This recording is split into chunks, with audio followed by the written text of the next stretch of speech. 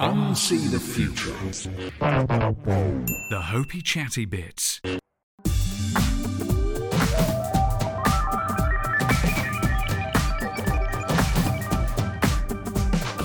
Welcome and hello.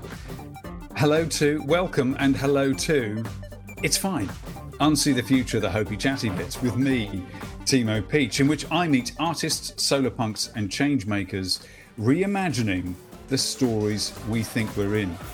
And you're in for a treat this week. Every week I bring together people who are helping me think differently about the narrative structure in our brains, the way we try to make sense of stuff, and what purpose art can even freaking have in times of crisis. My guest today is a thinker and player of games. She is a strategist, cultural historian, social engineer, and a meta-modernist, pushing for more radical and imaginative visions to tackle wicked problems, she says. Founder of Holy Hand Grenades and co-host of The Art Beat, she explores playful connections, perspectives, games, and art, making the world more soulfully human, shaping next today's better. She's a speaker, a LARPer, a comedian, a lecturer at Kingston College of Art. She's religions and faith groups coordinator at Extinction Rebellion. And she says the arts tell us that what we should be building is community and richness. Lots of artists, she said to me, went to war, and I can't see any of them telling you, yeah, go on, boy. She says, take the feeling and sublimate it. Marinating in it is simply unfulfilled creativity. Find the tools to do something with that feeling. She is the one and only, my great honor to have here, Rina Atienza. Hi. Great pick. Windswept to the left. It's good, yes, we'll do that. Hey, mate, thanks for joining me. Welcome. Well, it is 9 a.m. in LA. It's midday noon in New York. It's 5 o'clock tea time in Bournemouth. Where in the world are you, Rina? I am in London, also known as the Big Smoke. It is, isn't it? You're in a particularly groovy part of London, I think, although an awful lot of London seems quite creative. Where are you? I'm in a meeting booth in a building called Here East, which is the former media center during the Olympics 10 years ago, the London Olympics. It is. Hosted in 2012, yeah.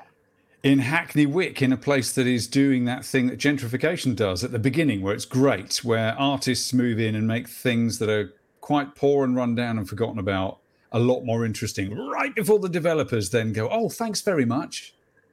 Yes, definitely in that liminal spaces of old Hackney Wick, new Hackney Wick, the gentrified bits, and the roiling, ongoing battle for the soul of the area, right? Like, what is culture? What is community?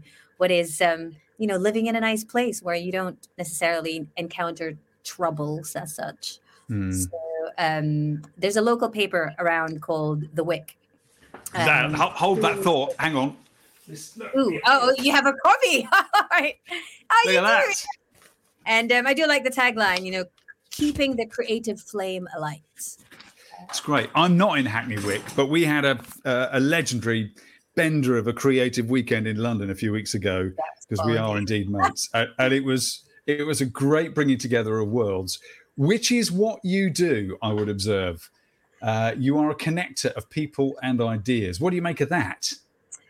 I think it's, I've had to claim that. When I was growing up, I was just interested in many things, because when you're in education, and my primary school education is in the Philippines, but my secondary education is in London, because I moved to the UK. And it's quite strange how you're exposed to all these subjects: art, English, science, history, mathematics. And so you're kind of looking at all these different subjects. And then at some point you're told to curtail that and just like focus on one or maybe three, like the whole specialization. Yeah. And I just didn't really feel inclined to just choose. I mean, I did, I have like a core interests like art, English, and history, fantastic subjects. But I've always loved adding to that, selection. So you're called generalists now, fancy terms for it previously, one would like to be a polymath and Renaissance person, but it's just curiosity, right? It's just Yes. curious because life, there's lots of life to live and to lead, and I know I just follow what falls in on my pathways, and I've been fortunate enough to that it's varied. So I think it's just that it's just uh, other metaphors mean like being a little bee, kind of cross pollinating and going from one flower to the next, checking out all the different pollen and making something out of that. You are a bee, aren't you? In that sense, the cross pollination is a phrase you use quite a lot, and you're saying a generalist. That's such a boring word for somebody Oh, who that's what. doesn't fit in. And there are increasing numbers of us who identify as just not fit in the boxes because A, does anyone? B, some of us are wired to be more about making connections than specializing, right? So you're a connector in that sense, and it led you into art history, which I find fascinating. I, I think that's probably a neat version of it. The connector is comes from one. I'm born in a big family. I'm one of six siblings. My father's one of 11 siblings. I'm oldest one of 9. So you are born into a network. So Yeah. you need to map out the relational ties and your place within a wider identity set, I guess. Yeah. And so that's the childhood bit. Now, how I ended up being in art history was probably more of an accident. I was meant to study history at university, but I didn't get the required grades, shock horror to my 17, 18-year-old self at the time. And University of Warwick called me because it was my second choice university and offered art history instead. And so I remember this, it really was like art history. What's that? And Yeah. What even is that? I mean, obviously, it's straightforward art history or the history of arts. I think I was just set on studying history Yeah. as a career path. And, sometimes it's about the no plan happens, or plan B, plan C. And I said yes, because part of the kicker or the incentive was that you get to live in Venice as part of that term and learn Italian. Yeah, I sure. mean, when you're 18, that's what your life turns on, is it little details like that in curricula. Going, oh, by the way, also second year Venice. Yeah. And so I went, and the beautiful surprise of field trips and being exposed to visual culture in its many forms, from castles to paintings to brick walls, honestly, brick walls, Yeah. uh, and yeah, all sorts of museums and cultural buildings of sorts. Now, that's interesting that you're, growing up in quite an academic culture, setting your heart on the correct thing to do. Right, And yeah. that one little academic wonk from history to art history, I observe, has changed your life. How did it change your outlook as you didn't just swan around Venice, but what came into you as you were Yeah, learning? I love it. Academic wonk. Great. Like, how I think I've always loved stories and storytelling. So history is that stories, like storytelling about who we are, what identities and communities we belong to, and what roles we play.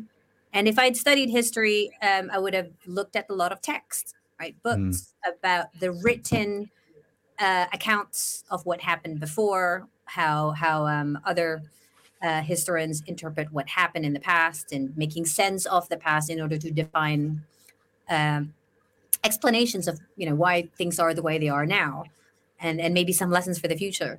And I think the art history one just made you look instead at um, the very visible and visual aspects of culture, of history. Yeah. So I think it's starting from not from the text, but I guess physical context of, oh Yeah. yeah, we're in it. So it's Yeah. not so, and of course text and history books, textbooks are still part of that. But Yeah. it's really making you look with your own eyes, and putting you, like, immersing you in, oh, here we are in the museum, and here's this painting. So I think there's something important about the visual aspect of stories. So it's Now, not well, just oral or yeah, told, but seeing it. yes, and linked inextricably, you're saying there, to embodiment, that you have to travel to places. And especially if it's a fresco, it's essentially part of the historic building, not just hung in any old gallery. Yes, and sculptures and Yeah. gardens as well. And it in that sense, when we're talking about different worlds, you are exposed to this time travel, right? You are Mm, in present days, whether that was 2001 when I was studying, or even say if I visit the same site now, you have the timey-wiminess of I am here now. I'm looking at this thing that was built then. yeah. It is still relevant now, and it has been seen or interpreted or functions in so many ways throughout time. So you're exposed to many worlds, not just your current reality, but the realities of then, and how time is ongoing, and how really society uh, changes and doesn't change. So it reveals cultural, texture. Cultural texture. You're exposed to many worlds. That's what I found. If I have a fantasy of going back to college, it's to do art history, which will do nothing to allay We get my. mocked. No, we did get mocked that it wasn't a serious subject. That it's not like maybe psychology or Mm, accounting or business studies. The kind of job, the kind of subjects that get you supposedly um, you know well paid jobs or yeah, I'm not making a good plan for my retirement by thinking such things. I know that, but I've just found I've wanted to know more, and you've often said to me how that visual history, but what it implies of the political, cultural history, really helps you see the story of history in a much more rich way. It's not just reading it on a Kindle, what you've been told to read. That talks about different stories of history and how it's told, doesn't it? Or helps you yeah. realize that quicker. It's really strange that it was not that it was maligned, but my fellow students definitely did mock me that for my exam I was just looking at slides and looking at pictures and writing about them. What's that? Rather Then? Just looking at pictures, are you? than chemical engineering formulas.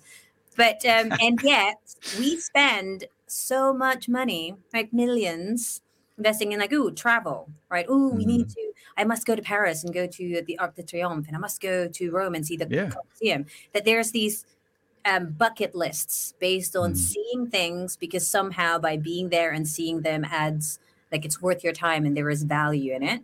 And yeah. then there's tourism, and then the commerce around tourism, such as here's some postcards, or whilst you're kind of touring, why don't you have a nice croissant here for the view? So much of commerce is based on culture, and this notion of civilization is proving that there's stuff to be evidence of how civilized you are and how you've progressed through the ages, and I don't know, got better somehow intellectually, Yeah. practically, etc. And you talk about being a Renaissance person. We'd all like to be as consummate at many different things as that implies. But as you say, it's really curiosity, and a lot of the Renaissance figures who were mostly male in the story we receive, they like to surround themselves, especially in the most painterly years. They love to be painted, surrounded by the artifacts of their intellect. Right? You must have stared at hundreds of pictures like that. I went to it's like some museum exhibition the other day, and it's really again it's like someone referred to then as some sort of like that the Instagram of then, and it kind of made me cringe a little bit because that we're referring to the past based on what we have now, but I guess it makes sense for framing. Um, yeah, in the way that I think the most recent example of this famous people wanting to be seen in culture and to say that you've made it is the very famous campaign that included Beyonce and Jay-Z at the Louvre. I don't Yes. know if you see that, right? That here we are dressed in fashionable suits with the Mona Lisa behind us, or posing inside of the Louvre, and we do that with photography, and that appears in magazines and Instagram and social media feeds. And because we didn't have that technology then, they had to be altarpieces and tabernacles and Mm. murals and frescoes of kind of being embedded within the stories of power and prestige Yes. that was contemporary, whenever that was. That could have been 1300 or 1500, throughout the times. They're key signals, aren't they? Yes, I want to be seen as important and relevant for my time. You talk about reframing there, and that's another way of saying, new stories of us. That's the purpose of this podcast, and I'm always banging on about it. We need new ways of looking forward. How would you start to say to your students, how do you approach the idea of changing the way they see, new ways of seeing, or new stories? What's your way into that kind of thinking? Where do you start? I know, where do I start? The baseline is having a playful approach. So there's this sense that we are expected to see the world based on how we're told we should see it. So there is a, educational programming. There is a curriculum. And we are that. We are programmed creatures, culturally programmed, educationally instructed to think a certain way because we need to pass an exam and to get the certain grades and to have the right answers. When the first years enter my class, the invitation is not to have one right answer or the expectation that there is a master answer, master narrative, but to have many questions. And in that way, like a child, if I have a 3-year-old nephew who's always asking, that perennial question of, but why, how, why, and all the what, whys, how, where, when, and that is curiosity of asking for wider context or information or just descriptions, so that the story is more not just more relevant, but that it resonates with the listener, with the one who's inquiring about their story. I think you said this before. I did mention it, that we can only, there's this thing that I read, you can share it on the notes, but in order for us to understand our story, because when we're born, you're given a story, your name is, etc. Our story is embedded with other stories around us, the story of your parents, the story of your family, just the story of the people and places around. And for us to reframe the stories we have for, the unknown future, I guess it depends on how do we collect other stories and make sense of that. And I think that's why we're a little bit overwhelmed, because we've never been a networked species before. Yeah. So there's just a lot of connections, quite literally and symbolically, with all the different channels or algorithms of being connected to the news feeds of 1,000 people, yes. However many friends you have, or 1 million if you have those followers, and that is changing us. So we've never had to be that kind of humanness before. So we are figuring it out, and we're changing and evolving. To what? Well, we'll find out. I mean, everyone's an intersection, right? But we're seeing more of those intersections, and arguably making them more.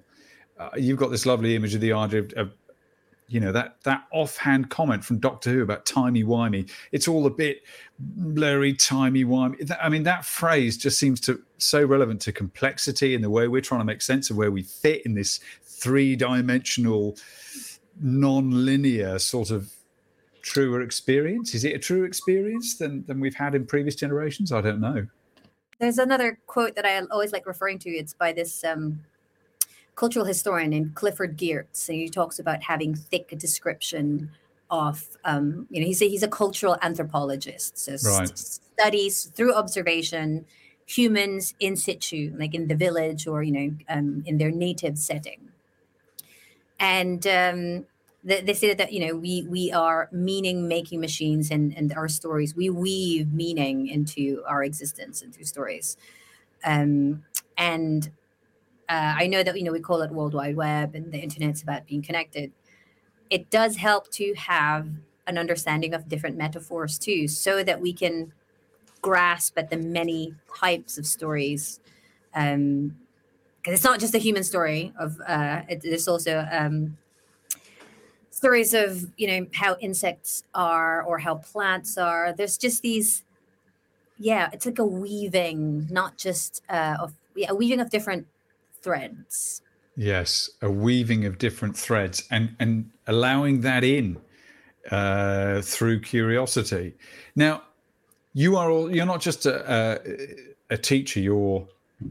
I think of you as quite an artistic activist. That's a brittle, small word in a way, but you're very agent. You get involved, and you are the founder of course, Holy Hand Grenades. What is a holy hand grenade? I'm just really strange to consider myself a founder. I've started it for sure. I started this idea called Holy Hand Grenades, and I was this is like the first image that was conjured of what that might represent. And as per the name, there is a hand. It is holy because it's in a mudra. So the hand gesture is a benediction sign. Yes, I noticed that. Yeah, and there is a grenade. But you think, hey, because obviously you can see the pin there, but it's obviously not a metallic object in its entirety. It's a fruit. It's a pomegranate with seeds. And the reason for this was I was just experimenting with this, just like names for how can you be provocative but without being destructive? How can your provocation invite contribution? And so we were just joshing around with some mates, and one of my friends realized, hey, do you remember the Monty Python sketch with Holy Hand Grenade of Antioch? Yes. And I thought, that could work because it's quite like something that's within your digits. So these fingers or these digits, like numbers, that you can extend or throw out there. People say like, "Oh, I've got a truth bomb to share," yes. Or just throwing it out there. Thought, like, oh, just like So the idea of like exploding a truth bomb and a thought grenade, but that those thoughts aren't harmful where possible, but that they would be more generative, more creative, more fruitful rather than fruitless debates. And so I was playing around with that notion and Holy Hand Grenades when I kind of dwelled in it as well, remembering that the grenade, the weaponized object that can maim you, is modeled after the fruit, grenada, pomegranate. So I thought, oh, that's really weird. Did someone just look at the pomegranate and think, hey, like what kind of mind creates weapons and it just what we could do with this, right? This symbol of fertility and feminine power is make it blow up, make it masculine, make it, weaponize it, and because it's like a machine. So there's just something strange to me about the context of how we have taken nature, and then maybe the benign aspect of it has been maligned. And so I wanted to reclaim the origins of that so that when we talk about, we're just debating here, we can actually be real and say we're not. People aren't really debating at the moment on such hell sites like the Zuckerberg space because it's not built for debates and it's not contextualized as debate. People are just actually triggered and fighting. And so I was also, the Holy Hand Grenade came from wondering about, what we do with these hands and how we have this phone. And it's like, this is what happens. Like, outrage. So we kind of tap. And then we're like frantically using these thumbs. And so this very notion that we're triggered. So, like we're always firing these off from thoughts to kind of this device. And you're just, triggered because you're loaded with these ideas and your emotions. And then I kind of was thinking that because in Marshall McLuhan's sage advice that the medium is the message, this medium, we only use these two fingers. If you feel around and it kind of conceals the other three. And so you're using 2 digits. What do we do with all these 3? So you're a musician and you know that dexterity and something is triggered when we use all of these through. Yeah. If I could properly, if I could use them all properly, In theory, you're right. Jazz hands. Twinkly fingers. And then these are digits, and Yeah. we're operating in a space, a hyperspace called the digital space of ones and zeros, and we're using these fingers. But also, I practice yoga, and I know from esoteric studies that fingers also have symbolic meaning. That there's mudras, so the whole kind of holy, sacred symbols that you do, Yeah.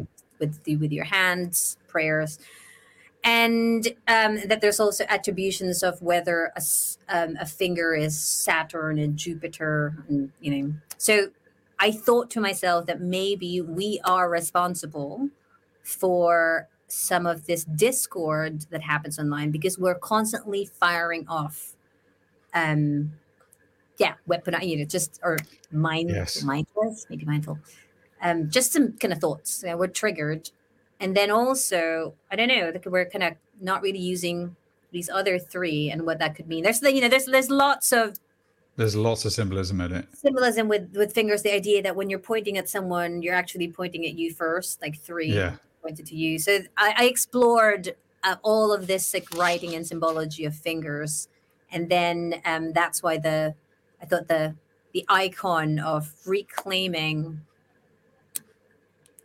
a piece, like a social object that you can throw out there, but throwing it with better intentions Yes. and hence the pomegranate that has thousands of seeds, and it has sacred connotations in different types of faiths and beliefs. And it shows up in it's a theme that actually does show up in art, in paintings from centuries back. There's I'm looking at a painting here of Christ infant being held by Mary, surrounded by Child. by very obviously sort of 1600s courtiers, not really dressed Right, biblically, and he's holding a pomegranate. If for those watching, if I zoom in, there he is holding the holy hand grenade. Well, a pomegranate. Yes. So holy fruit. And there's other symbolism here of whether in some art historian circles, the pomegranate represents the heart and its ventricle. So I was just really curious about creating something, right, physically that can have virtual or digital presence, but that there's this another historian, cultural historian that I follow, Edward T. Hall, this notion of extension transfer. With our hands, we extend with a tool, and then we're able to transfer, like wands or like pens with Yes. a mobile device. So to kind of have some intermediary objects so that we transform weapons of anger into something, just a catalyst or something generative that might invite more conversations, and not just one story. Like you might have start off with one story but realize that there's many facets or 6,000 types of interpretations within that theme. So Yes. and the hand grenades.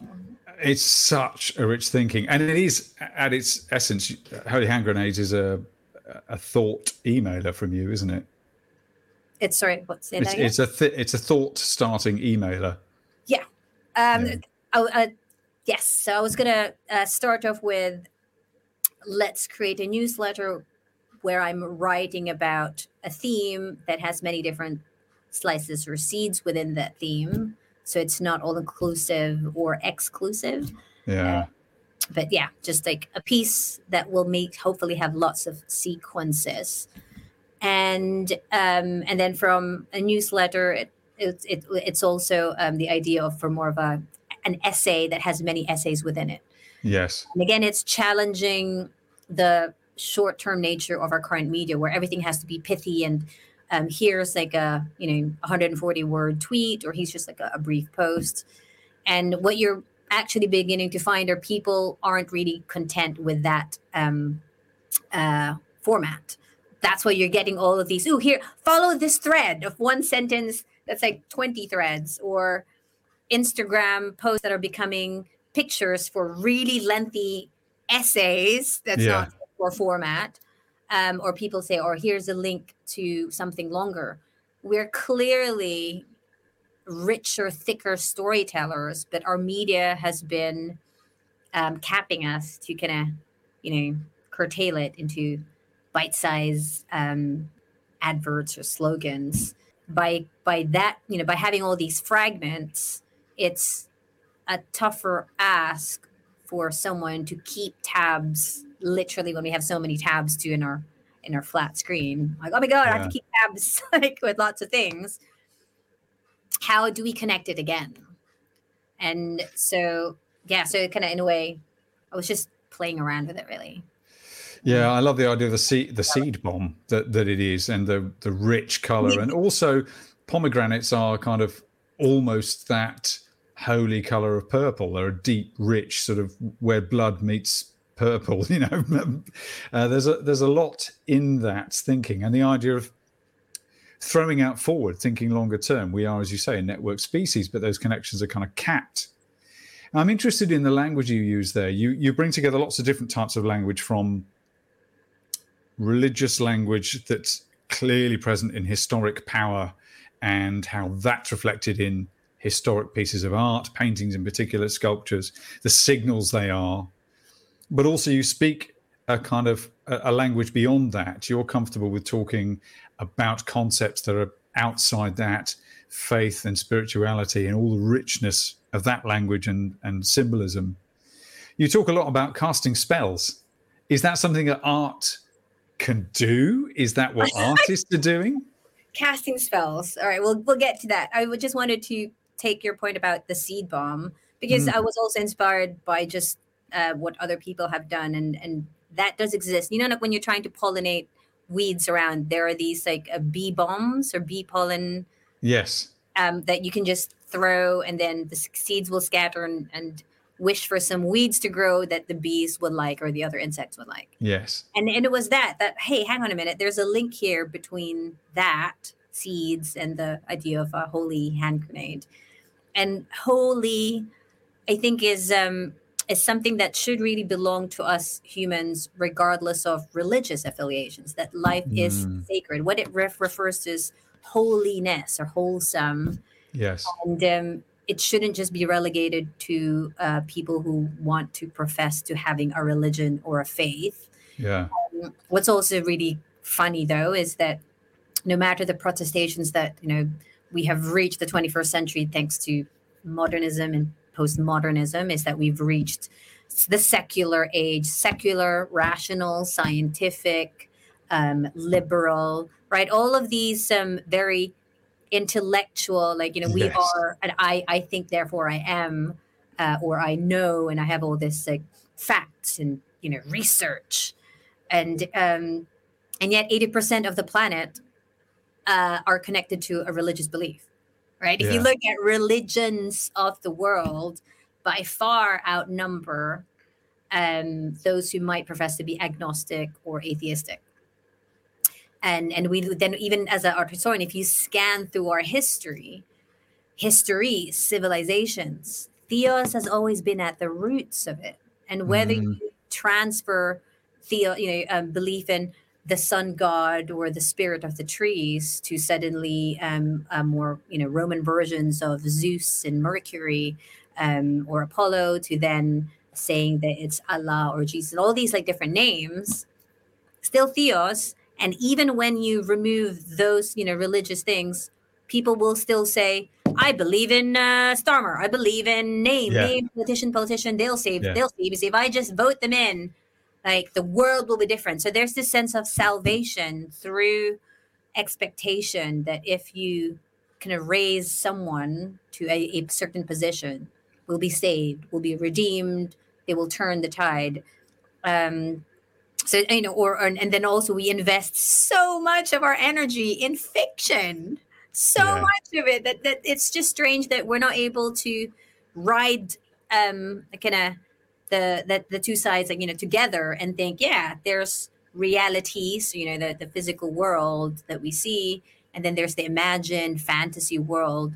That it's very strange that someone would be very heavy-handed about priests or just other religious beings, and then yet be a hardcore Star Wars fan and say, yes. I believe in Star Wars and being a Jedi, and not seeing that what it is the energy of these characters, that there is a will, a spirit, a desire, or a heart for to defend those who are suffering, against injustice.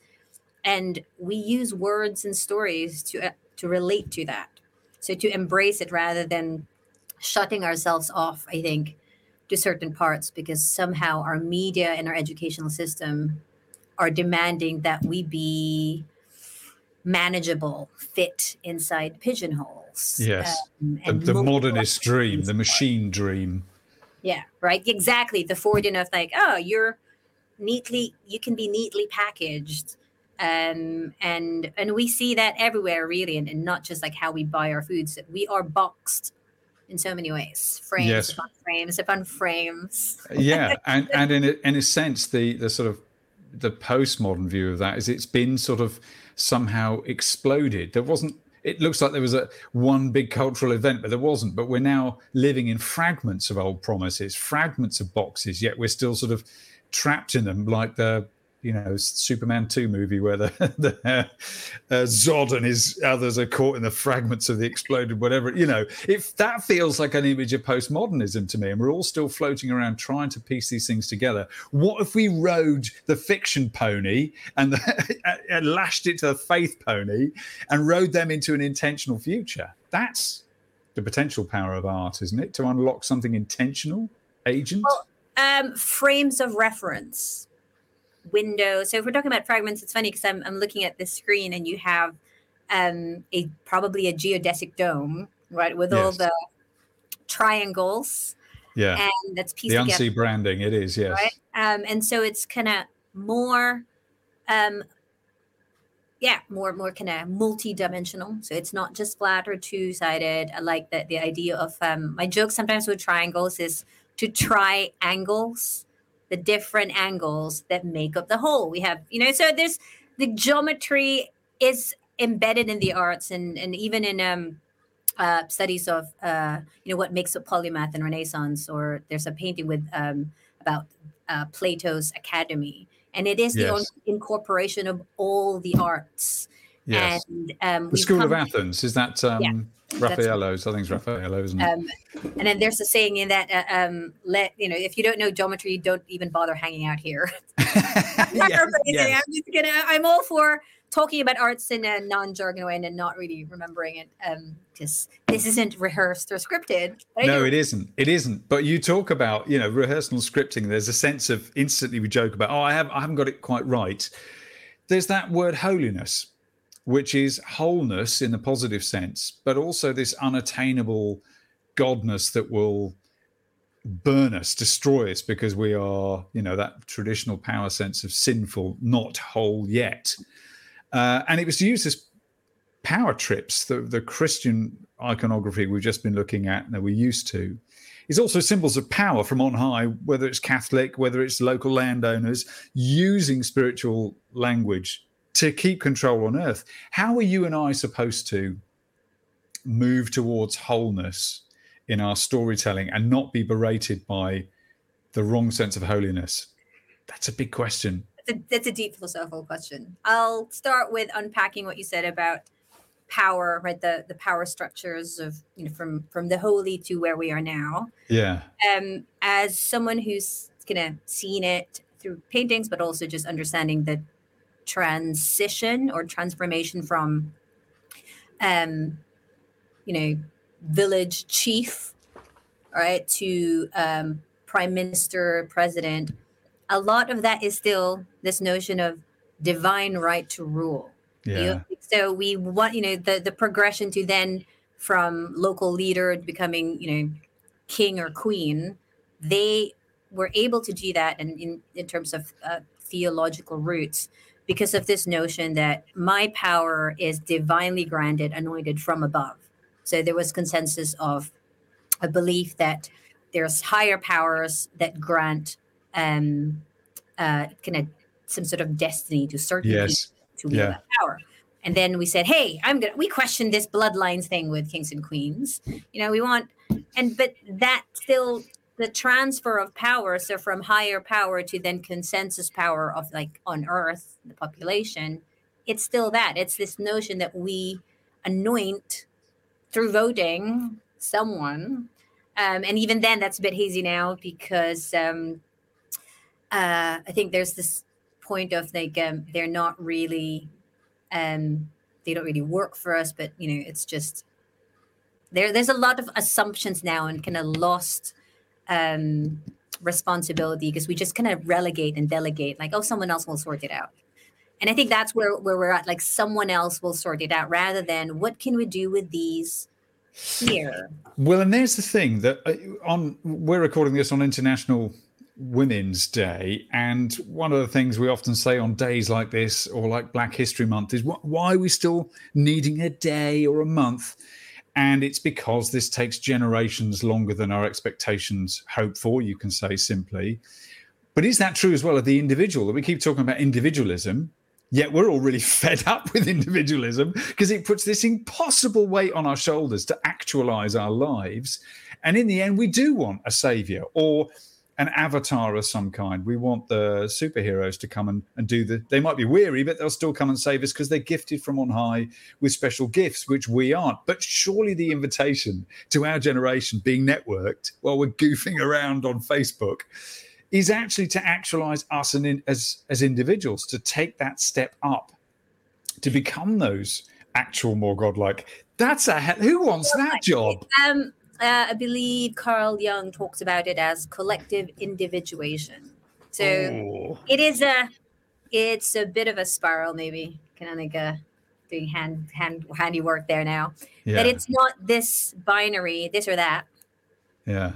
Right, separate ones and zeros, but in a way that life is symbiotic or mutually. Like there's mutualism and parasites, but there's the weaving again. We just have two lines, and this idea that I am me, and then there's an other, so my father or my brother, my sister, whatever that is in society, and that it's not either or. It's I don't know, it's sort of together. There's a togetherness of how we intertwine.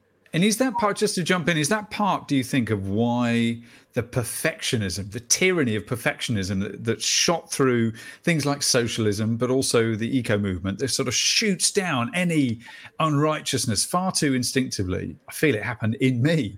No, don't do it like that. But do you think that's part of of why our message to participate fails? Because we still treat it like a binary. You step up, you be the hero. That's weary. But if we were called to take part in the weaving, is there a way that would seem? Is that what we should be doing? Take part in the weaving of something. To appreciate the many threads, the bigger picture, I suppose. Exactly.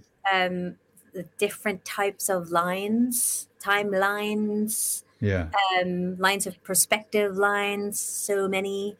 And there's talk of trans identities, and I want to focus on trans is cross. That's what the root word of that is: the crossings, the meshing, and what was I going to get back to?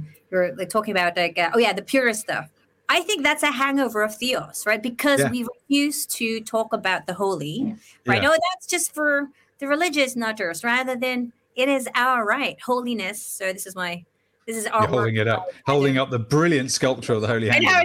It's a bit like a hand within a hand, and it's terrifying and brilliant all at once. Yeah, it does look a bit Thanos-y.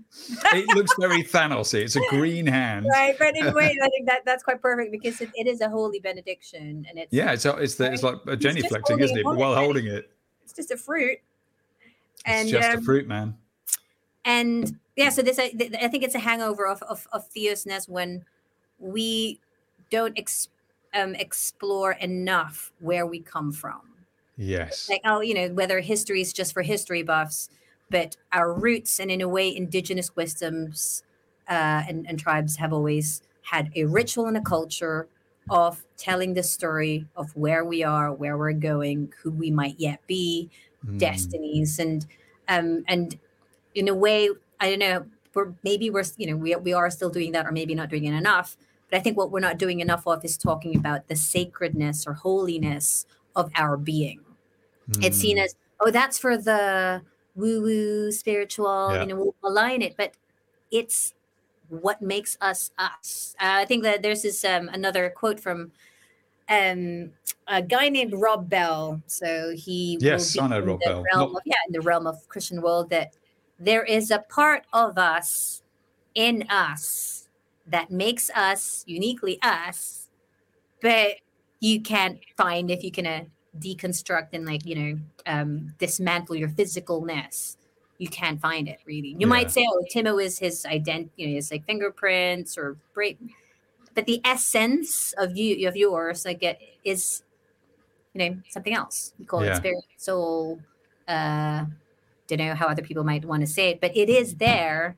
And I think a refusal to look at the holy might cap us in just becoming just down in the muck in that sense, right? Of thing. Yeah, indeed. And, Let's see the bigger thing that really connects us as a whole.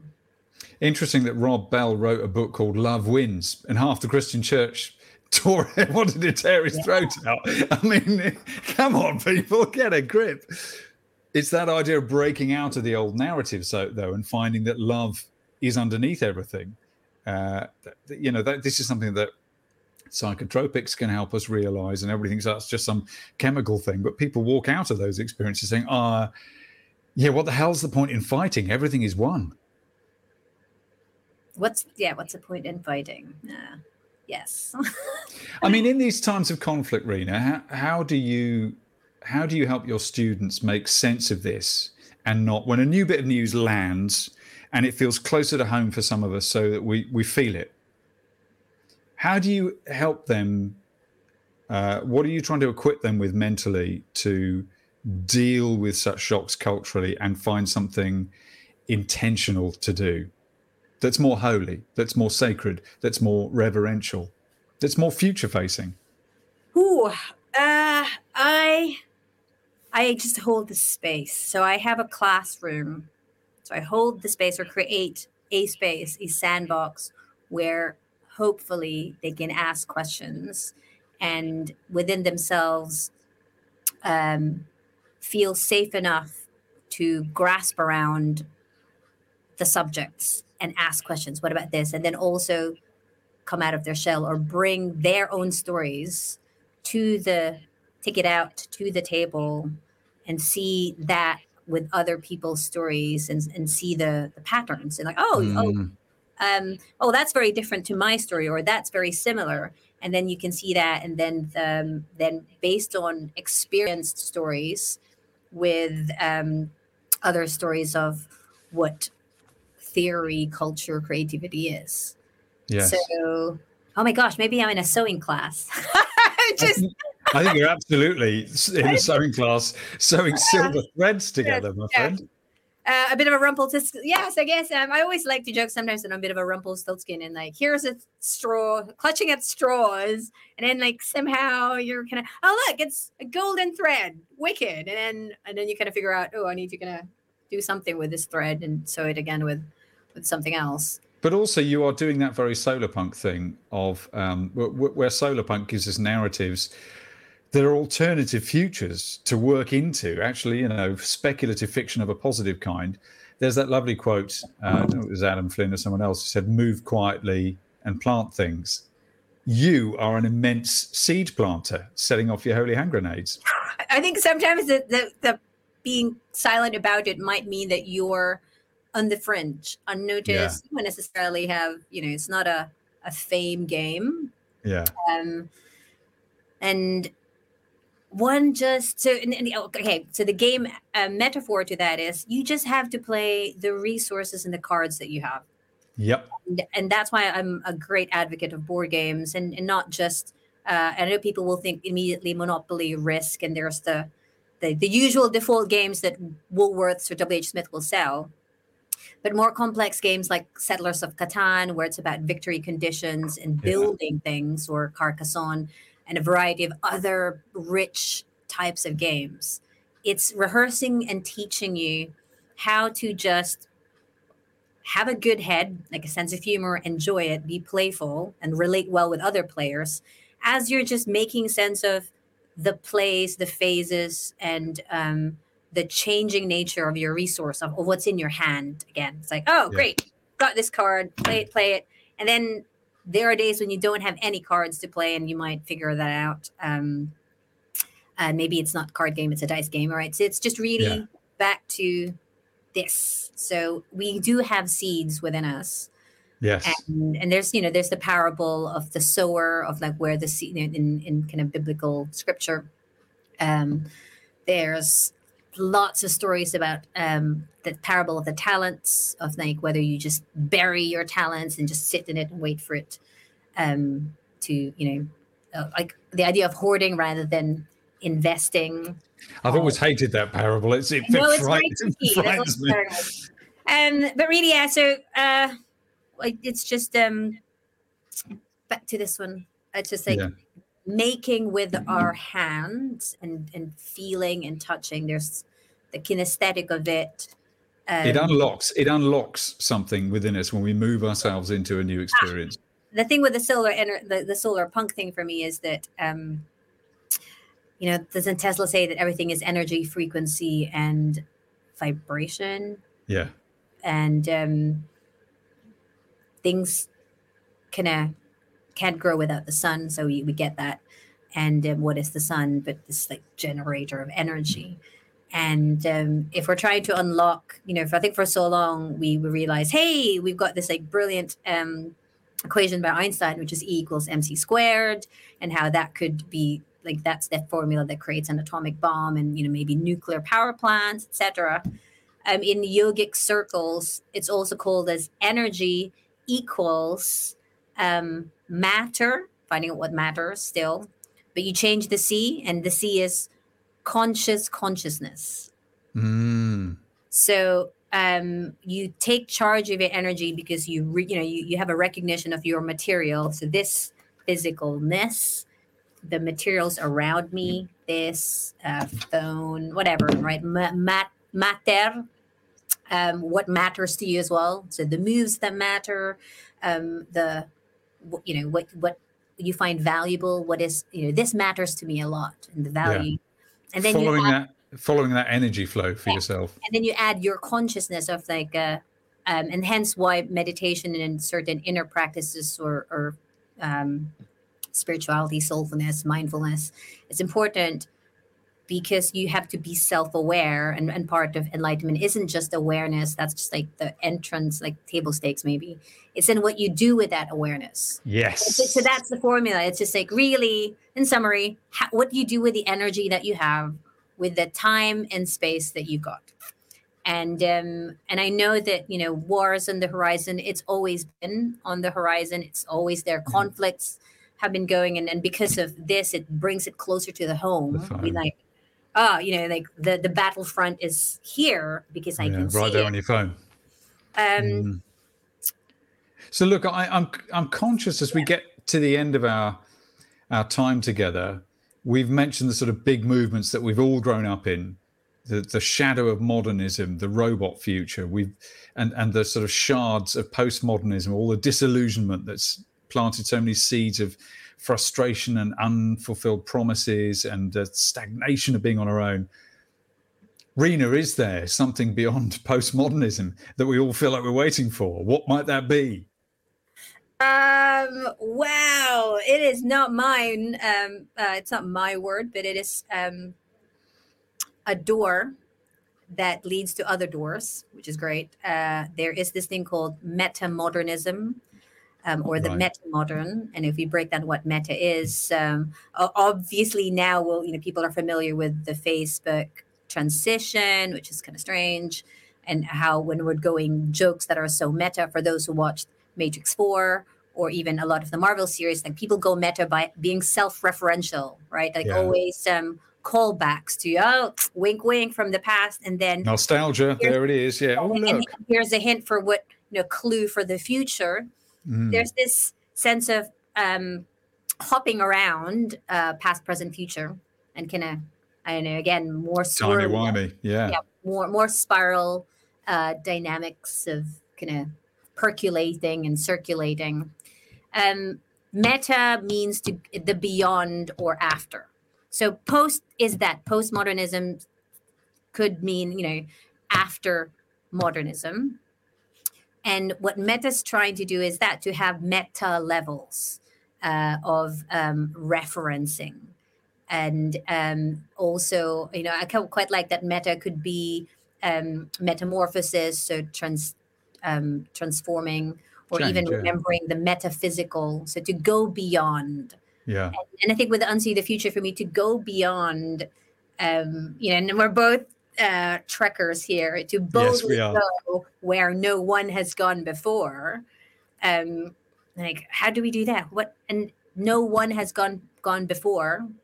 No one, right? Not one, but to go where many may have gone before, to learn from to look at before, so indigenous wisdom, or to cherry pick. So like a bee, to really get the little bits of pollen. And then what's beautiful about the bee metaphor is that, I don't know if bees have a specific checklist as they're hunting. Make sure that I collect. I imagine they are. They're worker bees. They've got little clipboards and hard hats. Three pollen parts of dandelion, 5 pollen parts of rose. I don't know. Maybe they just bumble along and like, blah, blah, blah. Oh, yeah, cool. This is good, right? And the organicness of it. And yet, universally around the world, they're hex structures. They produce different types of honey. But there's a consistency as well to difference and sameness. There's a unity in that diversity.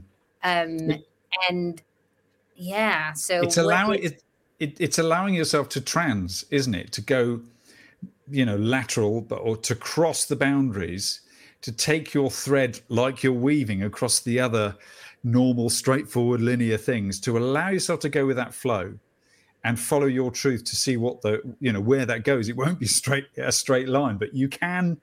Is it giving us permission to be a generalist, to be a trans person in lots of different ways in our era of transition? It seems to make it more 3-dimensional, 4-dimensional, even, to me, the idea of metamodernism. You can have that and that, this and that, follow your truth into it. What was it? There's always these jokes as well about being like, if something is broke, then something is woke. And then what's the next one? Then something is bespoke. And I forgot that's the other one. But it's just, we have to somehow find what is our natures. The uniqueness. So say that what makes us individually, but what makes us collectively. And that is a craft. So in certain esoteric circles, we talk about life as, the great work that is never finished, that is ongoing. And then the idea, again, of education, of from cradle to the grave, is that it's not about you live and you die, but it's just you're always learning from first breath, inspirare, to be inspired, to last breath, expirare, to expire, your last breath. And that we are living creatures, organic beings, and death is always at the door. We might have ideas of when that is, and we'll feel the fear that there's war. There's 1,000 many ways to die in this planet. It's still better than living in Mars because you can refit, you can take your space helmet off for one thing. You can sort it to the shops in your shorts. There's various ways of dying, various ways of living, and we can be imprisoned in our fears and our limitations. And that's why spirit is incredible, because we do have our limitations, our physical body, and yet we're able to do transcendental things, exquisite things through transcendental. Whichever, you'll have limitations, whether you're disabled or other abled, or I have a small body, we have many limitations, and yet somehow the spirit does elevate our physical limitations to create art, music, craft. To reach out and to reach forward. And talking of reaching forward as we end, because this is a talk that could go on for 2 hours, and I'd happily let it do so. But to end, Rina Atienza, what would be your ancestral artifact that you'd like to leave forward? The ancestral artifact. I always love when there were restrictions. It's really difficult to stop myself from doing it. But also, when I've been at mass or when I just meet people, I love doing this, extending the hand. Lovely to meet you. And not like ooh, like you, like buttons. There's also something about buttons and buttons, thumbs anyway, and pressing buttons with thumbs, whether this actually means death or life. But the hand extension is a link. Yes. And the handshake for me is something that comes from what I will like to think with my Cherokee tribe called the Whitehead, from my kind of grandfather, is that they were a tribe who wanted to find out who the other is, the enemy, because they might be physically called the enemy, but you need to have a conversation to find out, oh, hey, that story is like mine, to find out what is common ground, sacred common ground, what is holy to you, what is holy to me. And there's another podcast on that called The Sacred Podcast by Elizabeth Oldfield. And I think that's what we need to remember. What is sacred to you? What is sacred to me? And let's talk about that. And that, hence the holy hand grenades, the holiness, the sacred, the thing that is worth living for, like an everyday. So nice to meet you. Shake hands, high five, but mostly kind of to reach out to the extension transfer, no intermediaries, but from my heart to your heart, I see your heart, I raise you mine type thing. There's lots of things you can play with that. Rina Atienza, I can't wait to be in the pub with you again. It has been an absolute joy to have you on Unsee the Future, the Hopeychattybits. Bless you. Yeah, bless you too. Much love.